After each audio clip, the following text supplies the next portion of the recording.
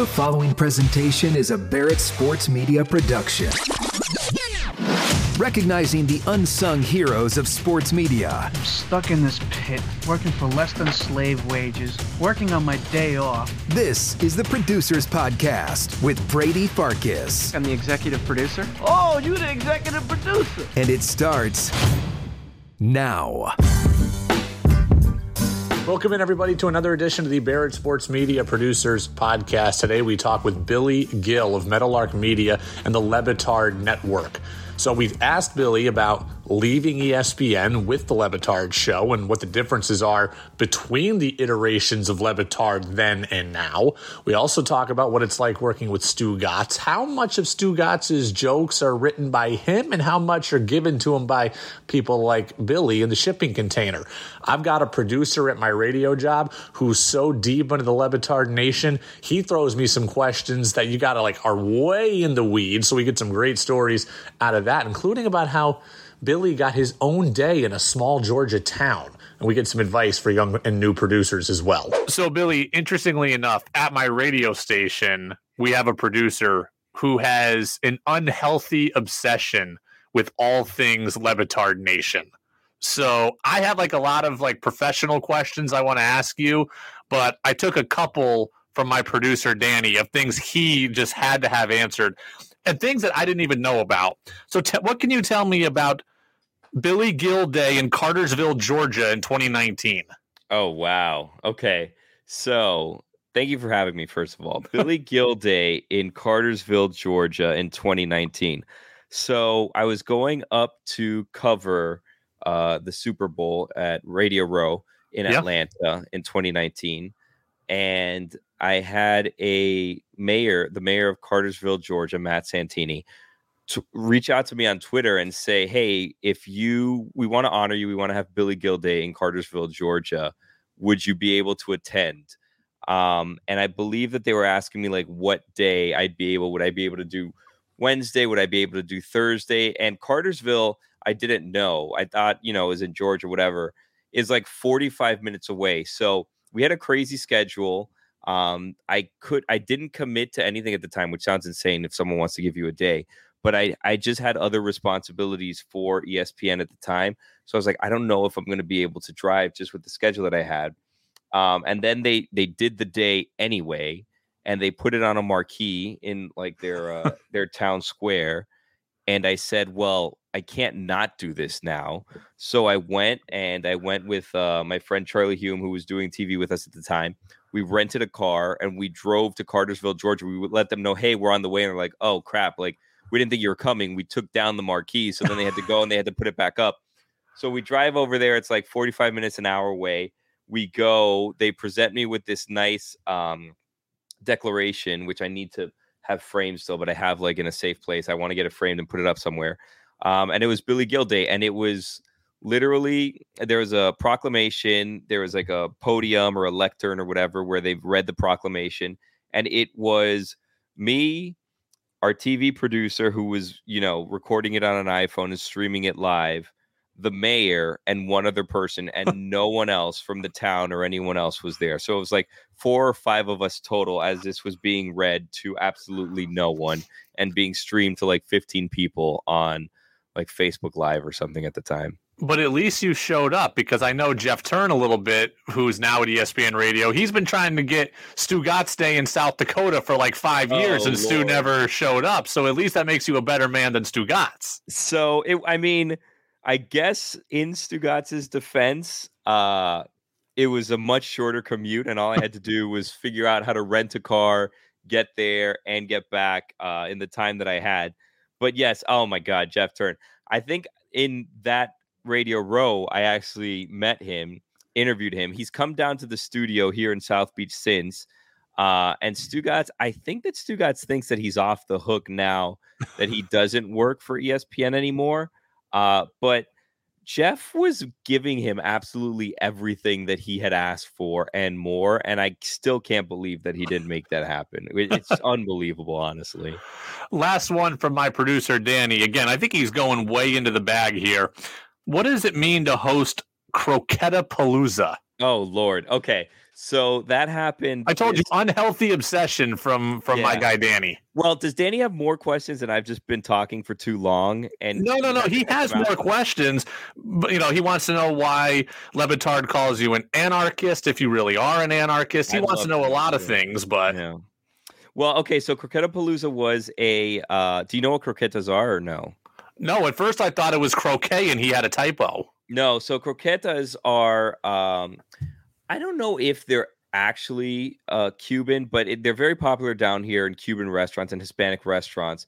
And it's like breaded, think of like a mozzarella stick type thing, but softer. It's breading on the outside, and then the inside is filled with a variety of things. So like a very common one is like ham is one, chicken is one.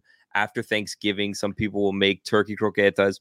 So there's a like croqueta festival that actually just happened last Friday, and I was asked to be the like MC of the croqueta eating contest, which I was very concerned about because I don't do a lot of like MC stuff. In fact, I don't do any MC stuff at all.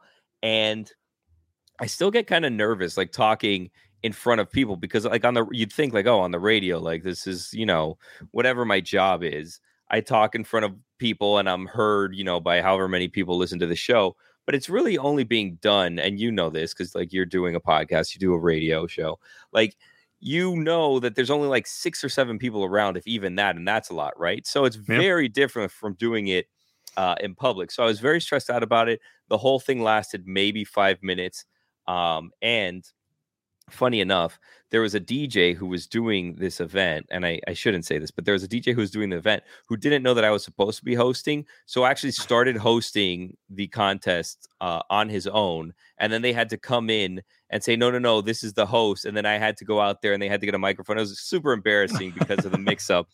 So if I didn't have nerves before, I was like, this is actually perfect.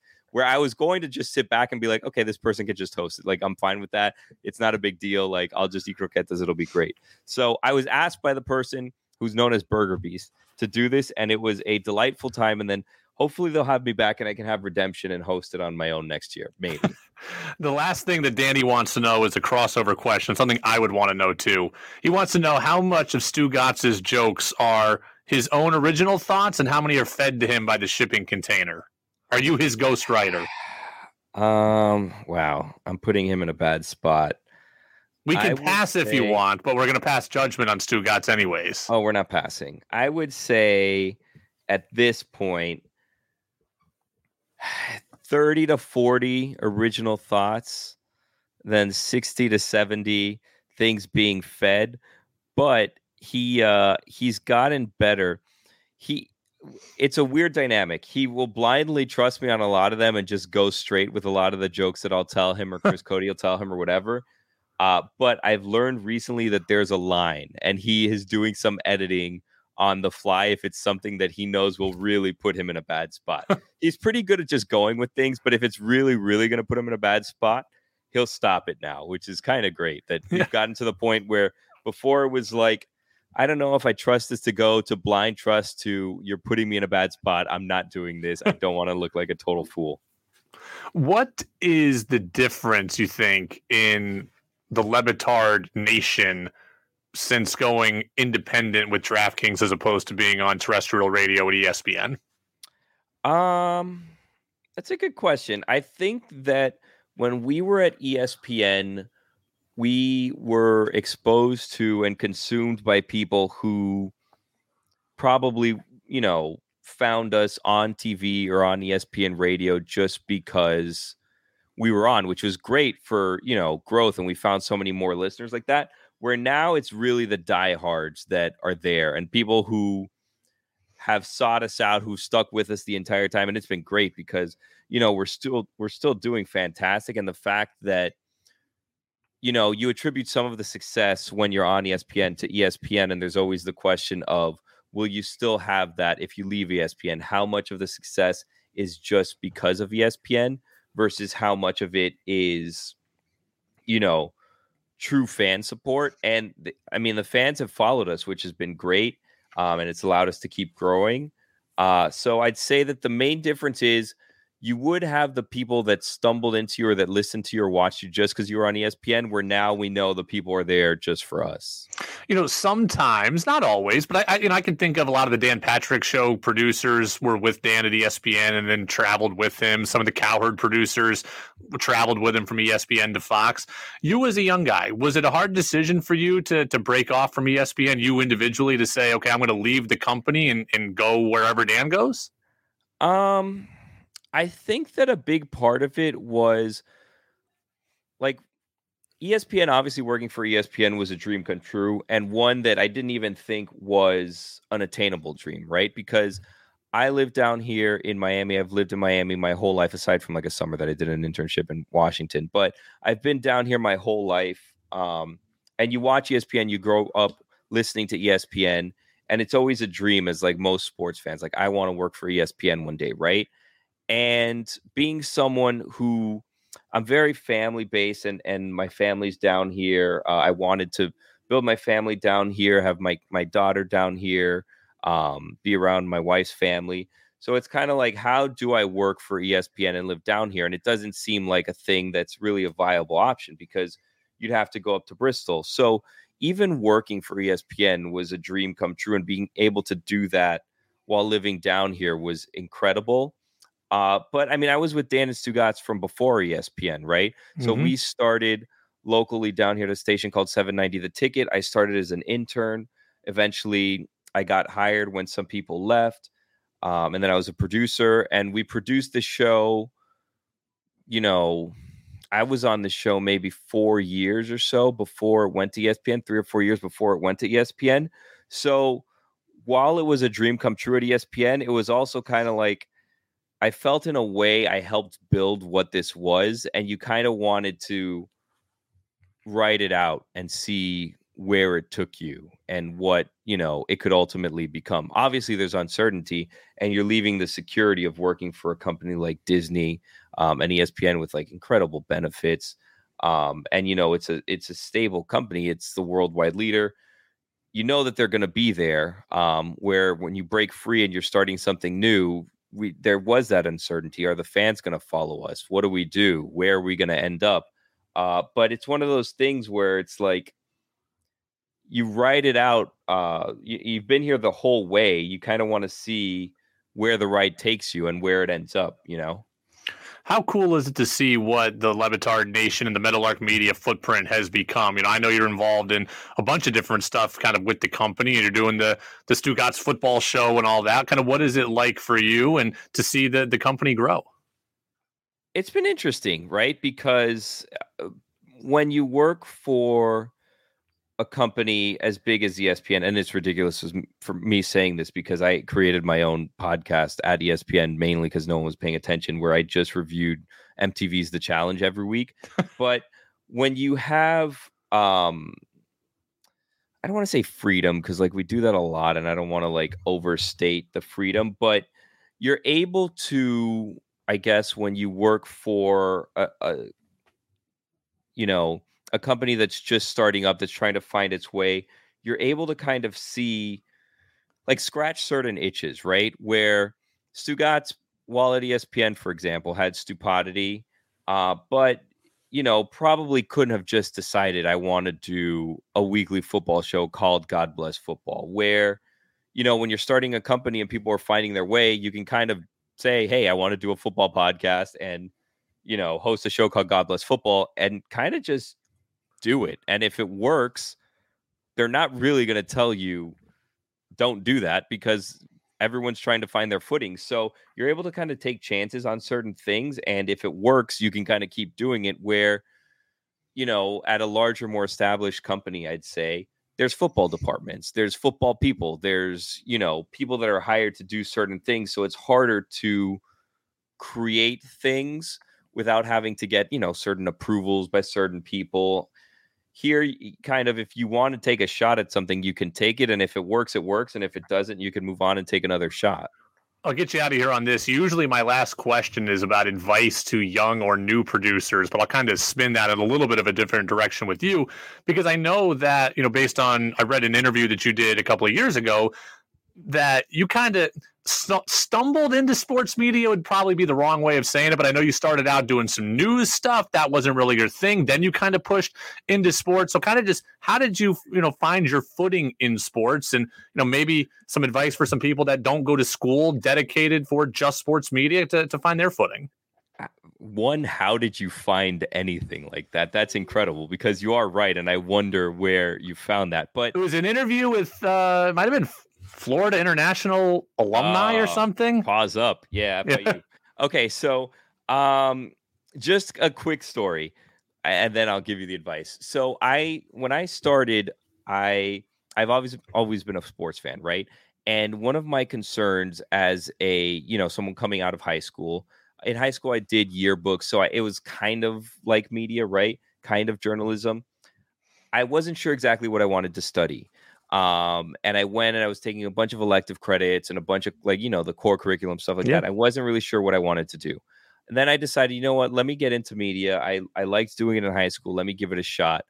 But sports was always kind of my outlet when I was done. Or when I was stressed or whatever. Like, I'd go home, I'd watch sports, I'd watch random college basketball games, college football, stuff like that. It was always kind of like my release from the things that stressed me, like my escape almost, right? And my mistake when I started was I said, I like media, but I don't want to go into sports media because I don't want it to feel like a job. I don't want it to kind of ruin my escape, because that's the last thing I want, is for what I go to as a release to feel like work, right? So I started doing news, and I absolutely hated it, because it was local news. And like, you watch local news, you go in there, and I remember like one, it's like super negative. It's always about like crime and murder and this and that. And then I think the day that I walked in, I was like, what am I doing? Was they were doing a story where a new crocodile was being like delivered to the zoo down here. And I remember thinking, I'm like, this is absurd. Like, I'm going to go to college to go down to the zoo, get a degree, spend all of this money getting a degree to be covering a crocodile being delivered to the zoo. Like, this is not going to make me happy. So then I was like, maybe media is not for me. And I kind of just like stumbled around for a little bit. And then eventually, like a year or two later, like I was like, I need to get my act together. Let me go for it. Let me do sports. And what's the worst that can happen? So I started going crazy, applying for internships. I got an internship both at radio and at TV at the same time. I honestly liked TV more. And I was kind of killing myself because I was working part-time, going to school full-time. I had 2 internships. It was like a whole thing. And I was like, I can't do these both. I'm going to have to decide. And I probably deciding would have chosen TV just because I like TV more. And then the decision was made for me. The TV internship said, hey, we're replacing all the interns at the end of the semester. Like, thanks for everything. And I stuck at radio. And the radio station where I started interning was 790 The Ticket. It was on George Sedano's morning show. Oh, wow. From there, the decision was made for me. I'm like, well, I'm going to stick with my internship. From there, I then started doing Sedano and Le Batard, then eventually switched over just to Le Batard.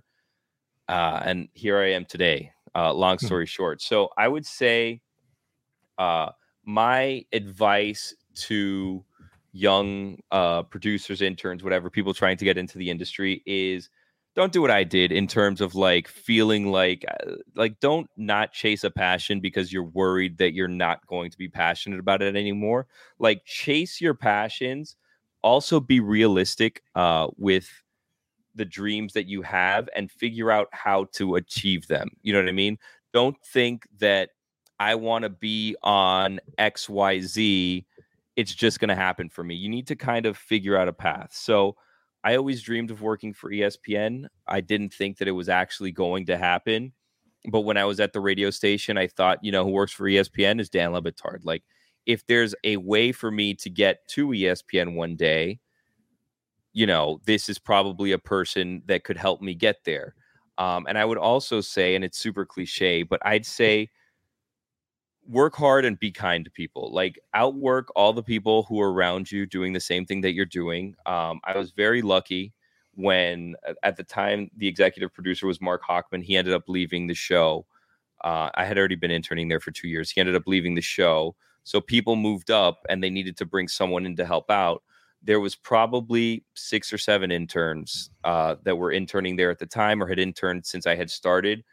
And they chose me. And I'd like to think that it was because of work ethic and an impression that I made, but also just kind of be kind and be genuine, because it really pays off. Even with people that you don't think could help you, you never know. And like, you're in the industry, it's very incestuous. You come across the same people all the time. Just because someone could be an intern now doesn't mean that they can't be your boss 3 years from now, 5 years from now.